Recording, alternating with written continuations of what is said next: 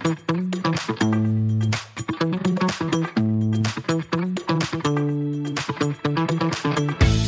there, I'm Gilad Barash, and welcome to Who's Your Data, the podcast that deals with how data influences life and how life influences data, the human side of data analytics. Welcome to the special episode of Who's Your Data. One of our mission statements here at Who's Your Data World Headquarters is to promote more diversity and inclusion in tech, and it's crucial to invest in the data storytellers of the future and make sure that all perspectives and backgrounds are represented.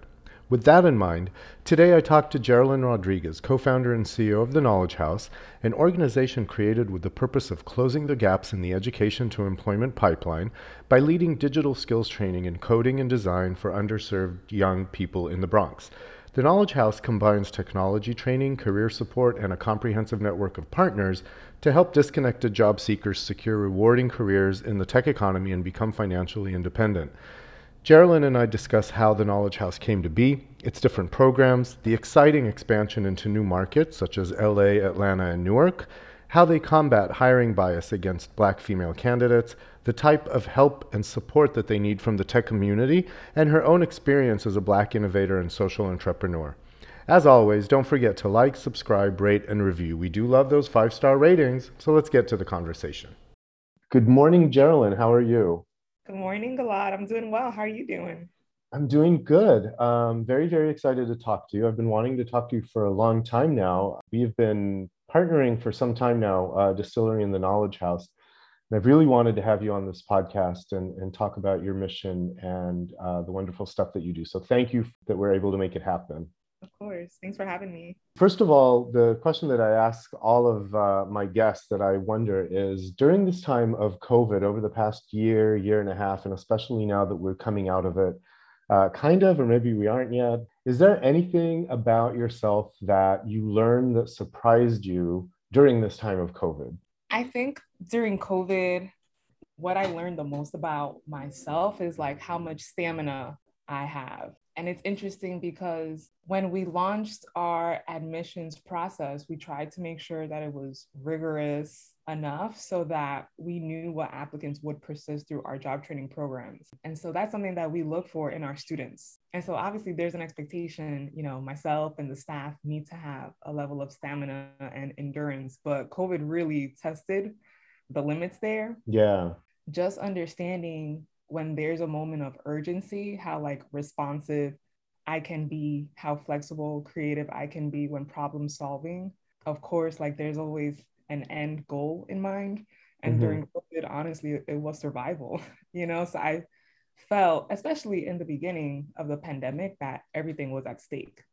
Yes, and we didn't know, was the world going to end? It was really about survival. Exactly. So just understanding you have to do whatever it takes. I wanted to, first of all, say, my exposure to the Knowledge House began a couple of years ago when Distillery was looking to start an internship program for underrepresented communities that are starting out in the industry. And our partnership has continued since then. And I'm honored to have been, I think, one of the first, if not the first member of the Knowledge House Tech Advisory Board. But can you explain a little bit about what the Knowledge House is and what the need for it was and how it came about? My co-founder, Joe Carano, and I started the Knowledge House about 7 years ago. Me, born and raised in the Bronx, I wanted to make sure that I can have a positive impact in my community. And Joe, he's a Brooklyn native. And unfortunately, his story is that he got pushed out of Brooklyn when it was being gentrified. And so he moved to the Bronx. We found each other and we kind of made it our life's work to make sure that a place like the Bronx didn't experience gentrification in Brooklyn, right? And so Joe is a self-taught programmer. And when I met him, I was so inspired by how just by teaching himself code, he went from a minimum wage to almost six-figure salary.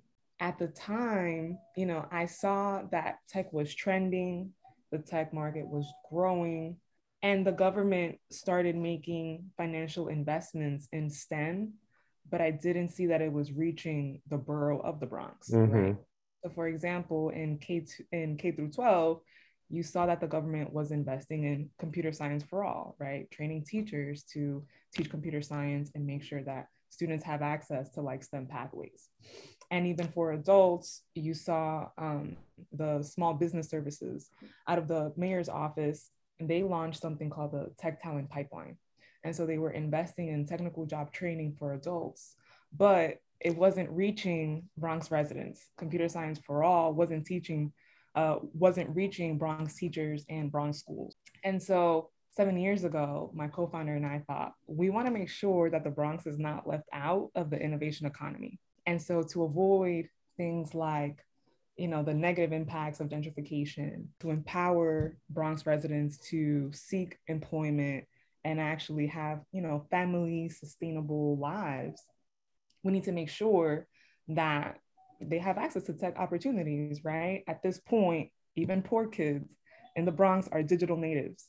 And so if young people are using technology every single day, whether they're on social media, playing video games, etc., why not turn them into like producers of technology, right? Like it's not enough to have people just consume technology. You empower people when they start producing it. And so that's how we got inspired to start the Knowledge House.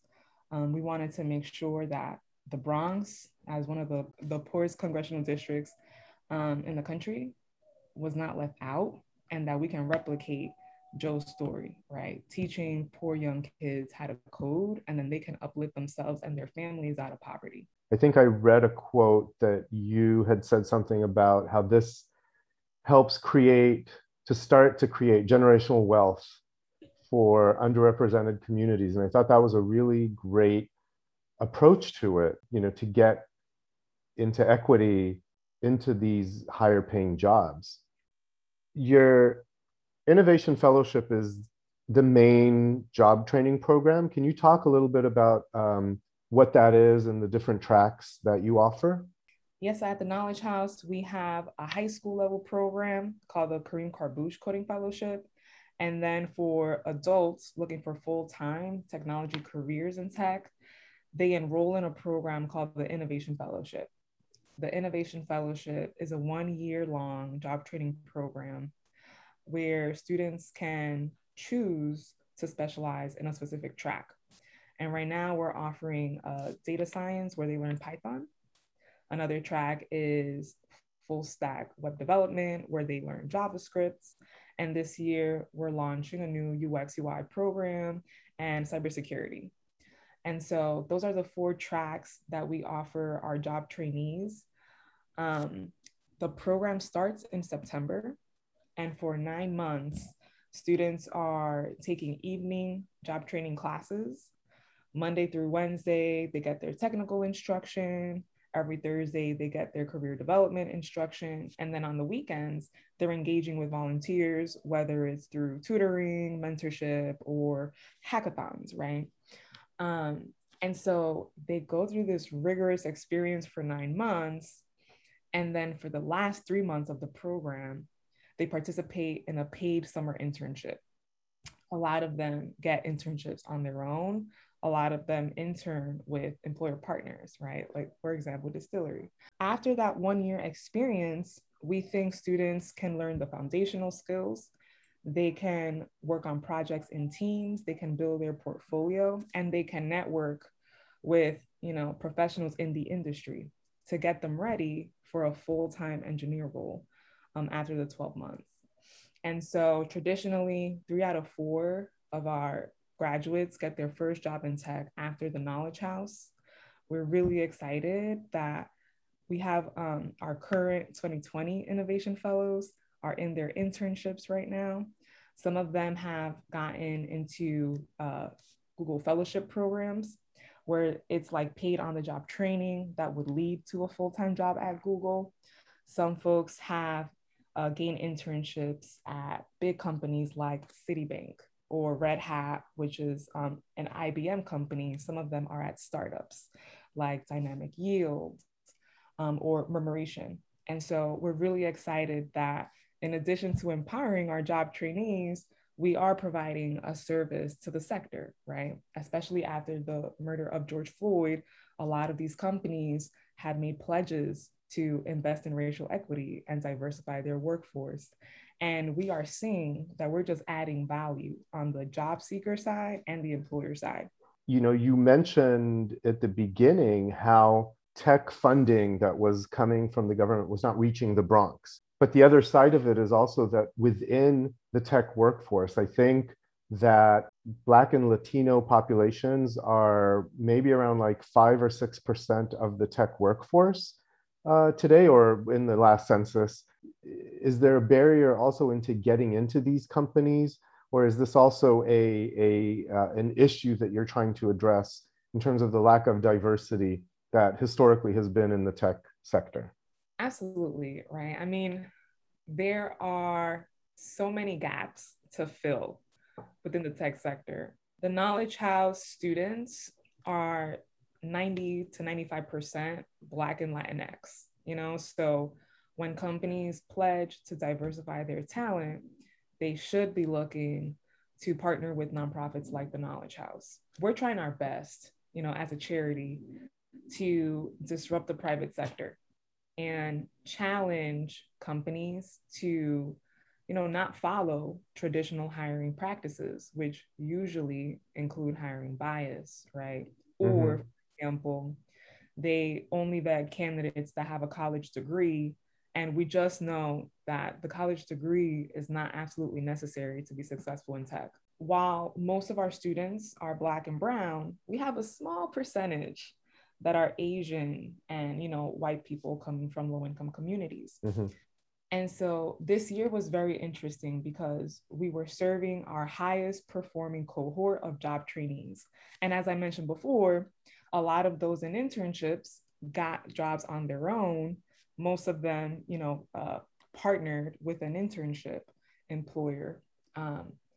And when you step back and you see how folks secured their employment, you notice that students that went out and did their own job search and landed internships, the students that secured those were our like white and Asian students. And when the Knowledge House intervened, right, so we actually secured the internship partner, we worked with them to select the talent. Our internship partners ended up hiring our Black students, mostly our Black female students. And so it's clear that even after the murder of George Floyd, when all of these companies made these pledges, there's still so much work to be done. There's just an inherent hiring bias that we have to overcome. We have seen when a company works hand in hand with the Knowledge House, they get to reduce that hiring bias and actually, you know, get in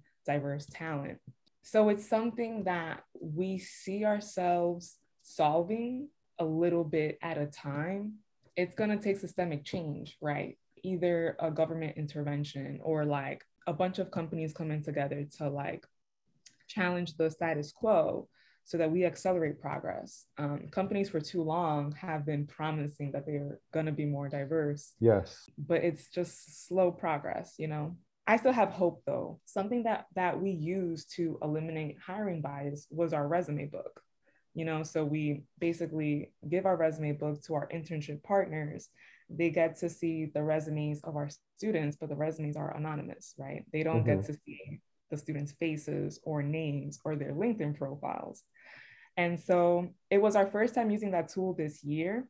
And so it's something that if we keep using over and over again, we can kind of see, okay, yeah, Did you find that that was yeah, that's what I'm saying. So when internship partners use the resume book, they ended up hiring more Black and Brown students, especially our female students. When our students did their own job search, the Asian and white kids ended up getting right? picked up.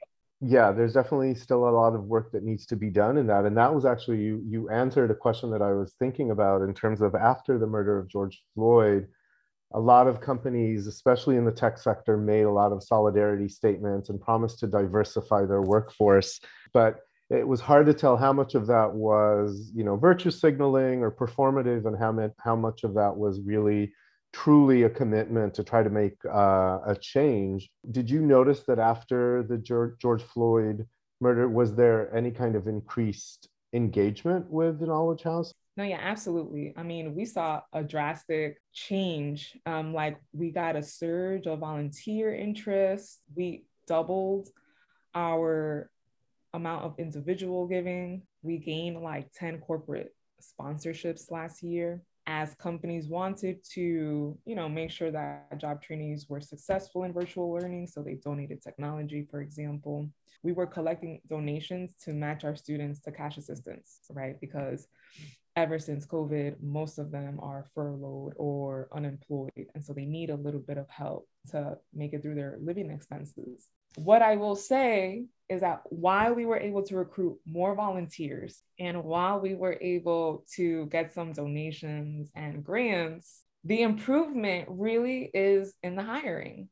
For example, we found that startups were a better fit to customize internship or apprenticeship programs with them. Like they were flexible enough to, change their hiring model so that they can take in entry level talent. When you look at the Fortune 100 companies that have been around forever, their systems are so hard to disrupt. It's going to take these bigger companies a longer time to actually, achieve the change that they want. For example, these Fortune 100 companies are still offering internships to students who are enrolled in college. That's leaving out a bunch of Knowledge House participants, for example. Sure. These big companies are the ones that have to take the lead and, disrupting hiring so that startups can follow, right? Right. But it's happening the other way around. Yeah. And also they may offer their internships a lot of times are unpaid, which also right. excludes a whole population that can't afford to do unpaid internships. Exactly. Even though folks are being more generous with their time and with their dollars, everything starts with diversifying your workforce. Right. You know what I mean? So like, let's start there. It's a best practice for workforce development agencies. Like when you work with the private sector through employer engagement, it usually starts with volunteering, right? All of these companies through their corporate social responsibility or community impact teams want their employees to give back. But that is not enough sometimes. We need the companies to hire because when you hire these folks from low-income communities, that's when you actually start impacting their lives. That's actually when we start reducing poverty and making the tech sector more equitable and inclusive. So that's what I'm looking for, like moving forward. There's also a risk that all of these companies 18 months later say, okay, what's the next cool topic to like pay attention to? Last year it was like, all right, Black Lives Matter. So we need to invest in Black leaders and Black businesses. If the attention to support that initiative dwindles, then it's not sustainable again. Right. That's a good point. You just have to monitor it and call people out and just work collaboratively to create systems change. Yeah, I think you make an excellent point about how with the bigger corporations, the change is much harder. There are a couple of things that I try to talk about in our partnership with the Knowledge House. First of all, like you said, being able to make that change and doing the hiring is something that is very intentional. You in the company have to commit to it and say, I'm willing to make these changes. First and foremost, it starts with hiring and having a diverse set of opinions and perspectives in your workforce is not only the right thing to do, but it makes business sense. It's important to be able to have different eyes on the problem that you're trying to solve. Certainly in distilleries industry, in the digital advertising industry, we've seen many examples of creative ads that companies have put out that have missed the mark just because probably they didn't have enough diverse eyes on the product before they shipped it out to say, hey, this might not say what you think it's going to say. And it's definitely true in technology. It's true in the accessibility and the inclusivity of a software product that you're putting out. So we try to diversify the workforce and say intentionally, okay, for these tech roles, we want to prioritize people who are of a diverse background. And it was hard to find. It was hard. And I say this from personal experience. It was hard to, especially when you're looking deep in the tech pipeline, where you want experienced people. it was hard to find. I didn't know where to look. It's not enough to just open up a job posting on LinkedIn and say, well, we'll see who, it's open to everybody, so it's Right. equitable. No, it's not, because you are going to, and from experience, I say people of color are not applying for these jobs on LinkedIn. So you have to be intentional in reaching the diverse people where they are looking and where they're job searching. And then the question is, where are those places? When we were doing the search, I kept thinking, God, I wish somewhere there was just a spreadsheet of resources, of Right. websites, of where can we post our jobs? Who can we talk to? It's like, I know that's like not reasonable. I know that's, it's not like there's a master spreadsheet somewhere. But then when I started attending webinars of companies who specialize in diverse hiring, then they actually did share those spreadsheets. It's like, here's a list of, companies that you can work Yeah. with. What we found is that, there's a scarcity of diverse talent deep in the tech pipeline. And Mhm. so the next conclusion from that, we felt at Distillery, was that it behooves us to help usher in the talent into the tech pipeline. So if you can't find them deep inside, let's work on getting them in there. And that's when we worked with the Knowledge House. We created an internship program that we worked with the Knowledge House to fill. And of course, that's led to full-time employment. Absolutely. As I mentioned, successful hiring has happened when we have worked hand in hand with the company, and like you described, you created an internship program. And so in creating that, like we were able to respond to your needs and get you the right person, right? And that opportunity had a lot of promise, right? You all had committed to providing the intern full-time employment if the internship was successful. And so Right. we worked together to make sure there was a feedback loop, and like just learn about your experience working with us. And we're very grateful to still be working with you. That internship model is something that now we are trying to standardize. We're seeing more and more companies do that, but that model needs to scale. I think when we talk about the bigger companies, again, I have seen them turn to HBCUs as a next step to like diversify their talent, right? So first they start off with the Ivy Leagues and then Stanford and MIT. And so their next step, right, is okay, HBCUs. After HBCUs, the next step is like community college, right? But you can see it's like a domino effect, and those job seekers that are not in college will be last. Right. So the Right? Bronx is still getting left out. Exactly. Exactly. So, like you said, that's why these custom relationships that are mutually beneficial are effective. Because then you can make sure that in the design it's inclusive of everyone. When Distillery works with the Knowledge House, you're gonna access a whole bunch of talent, because for us it's just about, are you low income, are you black and brown, do you live in a place like the Bronx? And that does include students who are enrolled in college, but they need more career guidance. Most of the students actually started in college, but then dropped out, right? So, like, you have someone that had aspirations to make it through college, but college just didn't set them up for success. And then you have these like math geniuses that just knew college was not for them. And so Mhm. they're going to jump straight into tech, right? And like they're going to wow any employer. You get all of that hidden genius at the Knowledge House. So that's why it's so important for companies to work with community organizations. If community organizations are already working internally to make their solutions inclusive, then that's going to benefit like the companies, right? And you've mentioned corporate partnerships a few times. Can you expand on how the corporate partners help with your mission? What can corporate partners do to help you? Yeah, absolutely. So we usually partner with companies in three ways. As I mentioned before, it always or usually always starts with volunteering. So we last year recruited 100 volunteers that provide over like 700 hours of service. And we engage with volunteers through tutoring, mentorship. A lot of volunteers do interview prep with our students, review their code and resumes.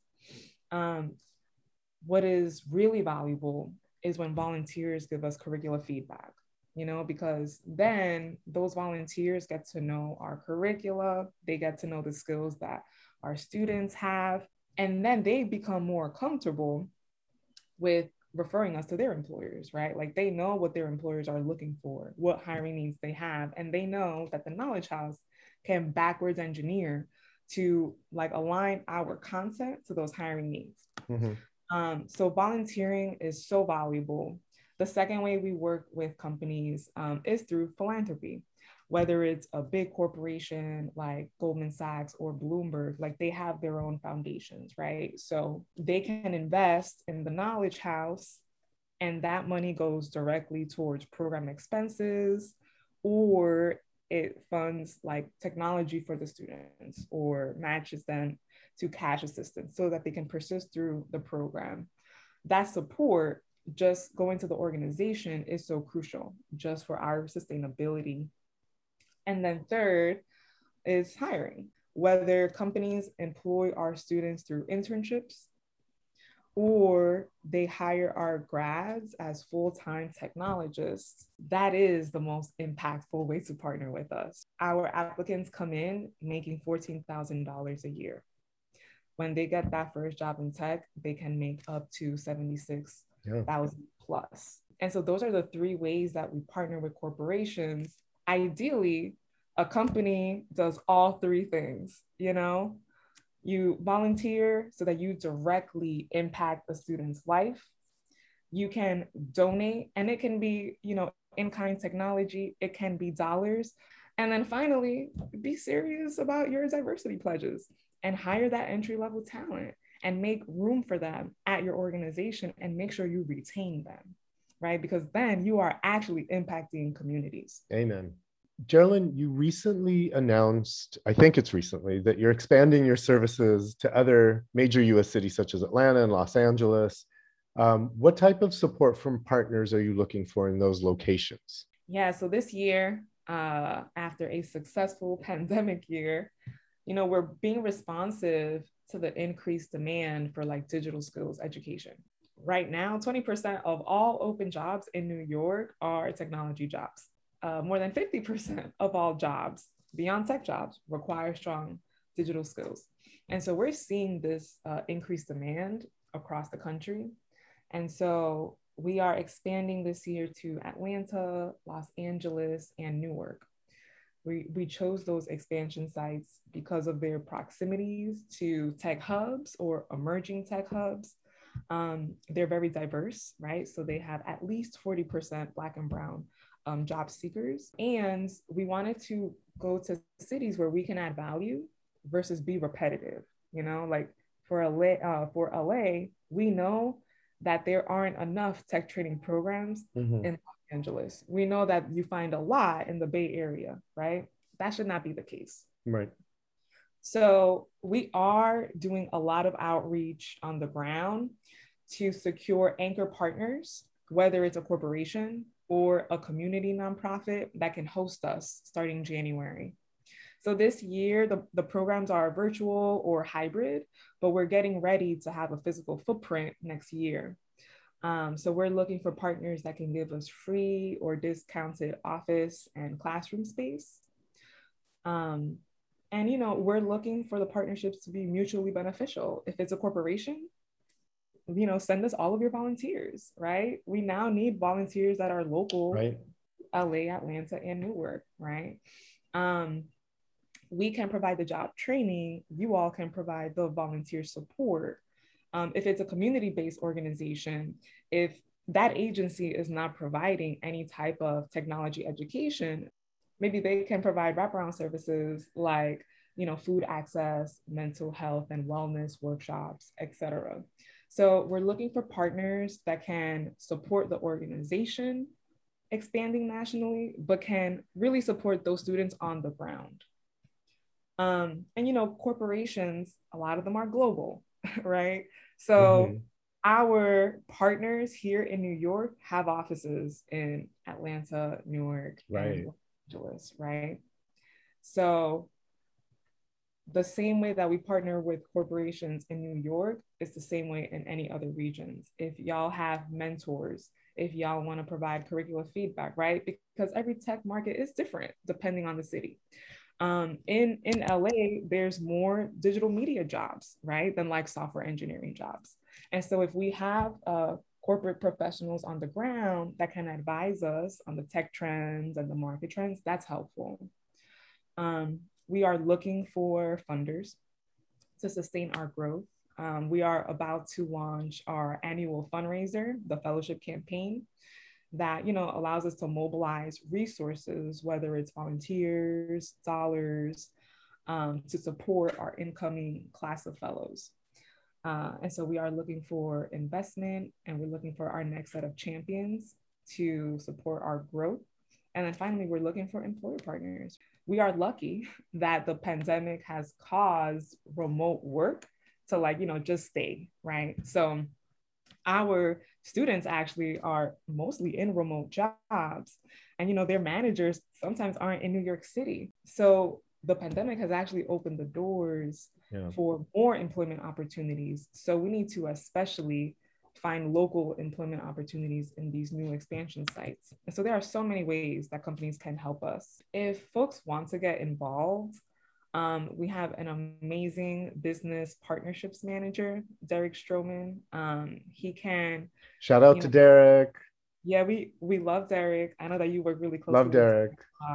He can walk you through low touch, high touch engagements that are a good fit for any volunteer coming from any company.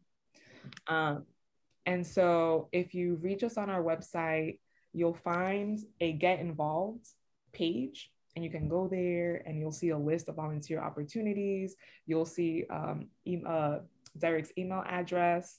And if you need more guidance, just email info@theknowledgehouse.org, and we'll, get you plugged in for sure. Wonderful. Yes, theknowledgehouse.org. You can find all the information there. So, Geraldine, lastly, I wanted to kind of take a little bit of a personal turn and ask you about your background and your experience as a Black innovator and social entrepreneur, and what your experience has been breaking into and moving in that space. My story starts with my mom. My mom is a retired teacher, and growing up, she just instilled education as like one of our core values.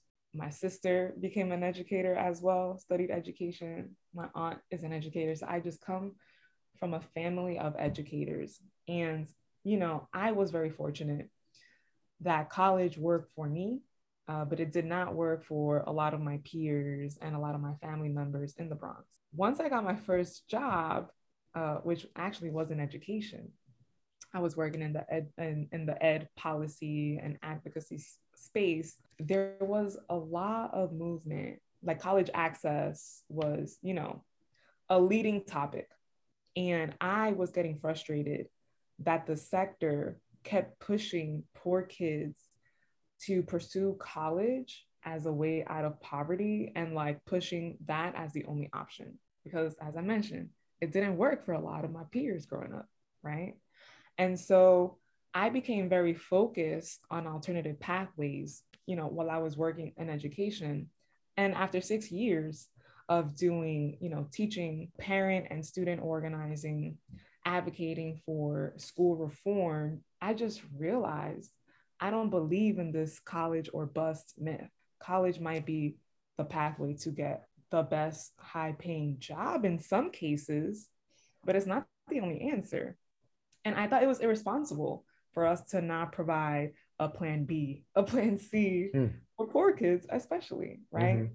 And then I started learning about the tech sector when I met my co founder, and I saw how he himself taught himself code and changed his whole life trajectory. And I said, we need to replicate this for all of my, little cousins and friends in the Bronx. And then I thought, there are tech education solutions out there, but they're not led by Black people. When I was analyzing the market, I saw that there were for-profit boot camps, right? But they were so expensive. They were full-time. So it's like someone who's underemployed going from job to job with a crazy work schedule is not going to be able to persist in a 3-month program that's, 9 a.m. to 5 p.m. That doesn't make sense. And then we started getting a lot of graduates from these other programs that I would call my peer organizations come to the Knowledge House. And then we were filling a gap, College was not working for kids, so they could come to the Knowledge House. Sometimes these for-profit boot camps weren't enough for poor kids and they were not affordable, so they could come to the Knowledge House. And so I, took pride in that. Like when my co-founder and I designed the Knowledge House, we had like FUBU in our heads, right? Like for us, by us. Mm-hmm. And that's the feedback, that's the positive feedback that we have heard from most of our students. Like, I feel welcomed here. I feel like I can be myself here. I feel like I can, have a successful classroom experience and I'm not going to be judged because I don't have a suit and tie on. And so I take pride in that. At least in New York City, the Knowledge House is the only tech training nonprofit that's led by a Black woman. And when we think of the most marginalized groups, right, which are Black people and females, when you combine those two, I'm trying to build a solution so that a Black female can become an aspiring technologist. Because if the solution works for her, it's going to work for all these other people. And so that's the feedback we've been getting. And those are the outcomes that we're seeing, right? Like I shared, we used the resume book this year. We saw how it reduced hiring bias, and we saw how as a solution, it did empower Black females to go into STEM. That's what fulfills me in terms of being a Black social entrepreneur. And it's worth all of the craziness because, the other part is, as a Black female, I'm usually the only Black person in the room. Right. I'm in the small group of females in the room. And that can be discouraging, right? The first 3 years of the Knowledge House, no one wanted to give us funding. We actually had to sell our curricula and provide custom programs to schools and nonprofits in the Bronx, and they would pay us. And like we had raised about $150K in earned revenue from this client work the first 2 years. And then I had to go to all my funders that said no to us in those first 2 years. And they didn't give us like substantial funding until year 3. So I felt like, damn, I'm 3 years behind when, I've been trying to solve this problem since day one. Mm-hmm. And then seeing other startups led by white men actually get investment when they weren't even teaching kids, like they weren't even serving schools in the community. It's good and bad. I think as a Black entrepreneur, you have to be strong, like you have to persist, right? Like you started asking me about what I learned during COVID. Stamina, because anyone can give up, I've had funders tell me, you're not relevant because their organization is doing the same thing.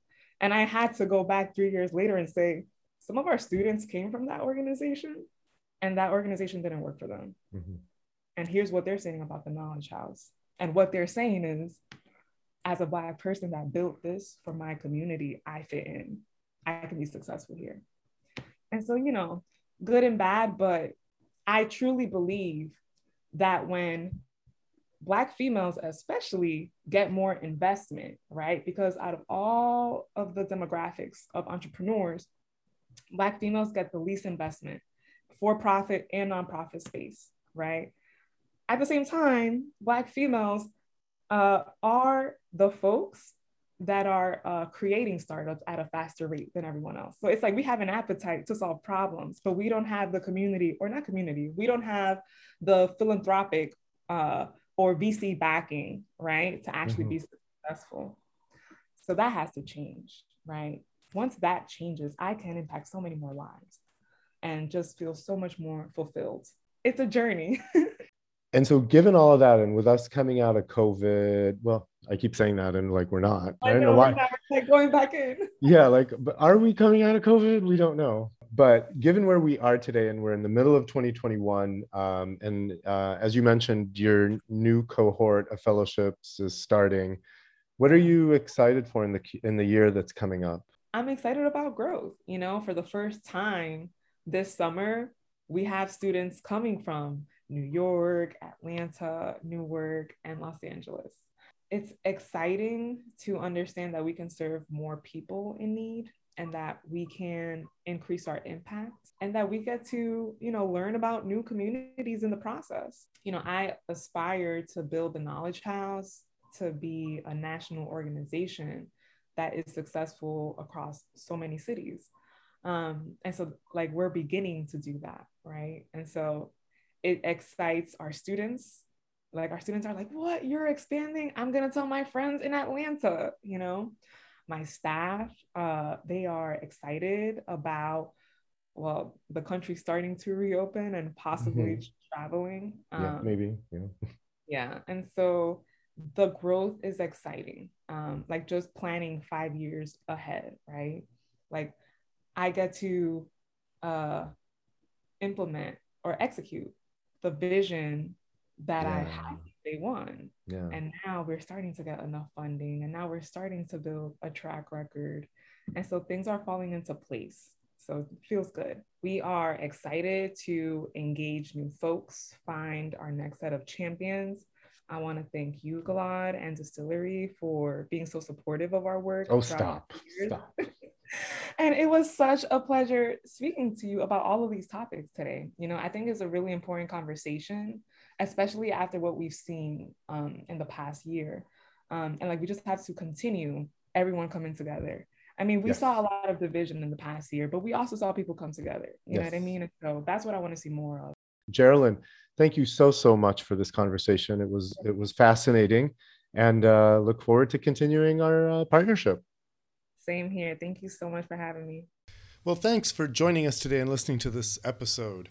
Please remember to subscribe, rate, and review our podcast. And if you have any questions you'd like addressed, send them to who'syourdatanow@gmail.com.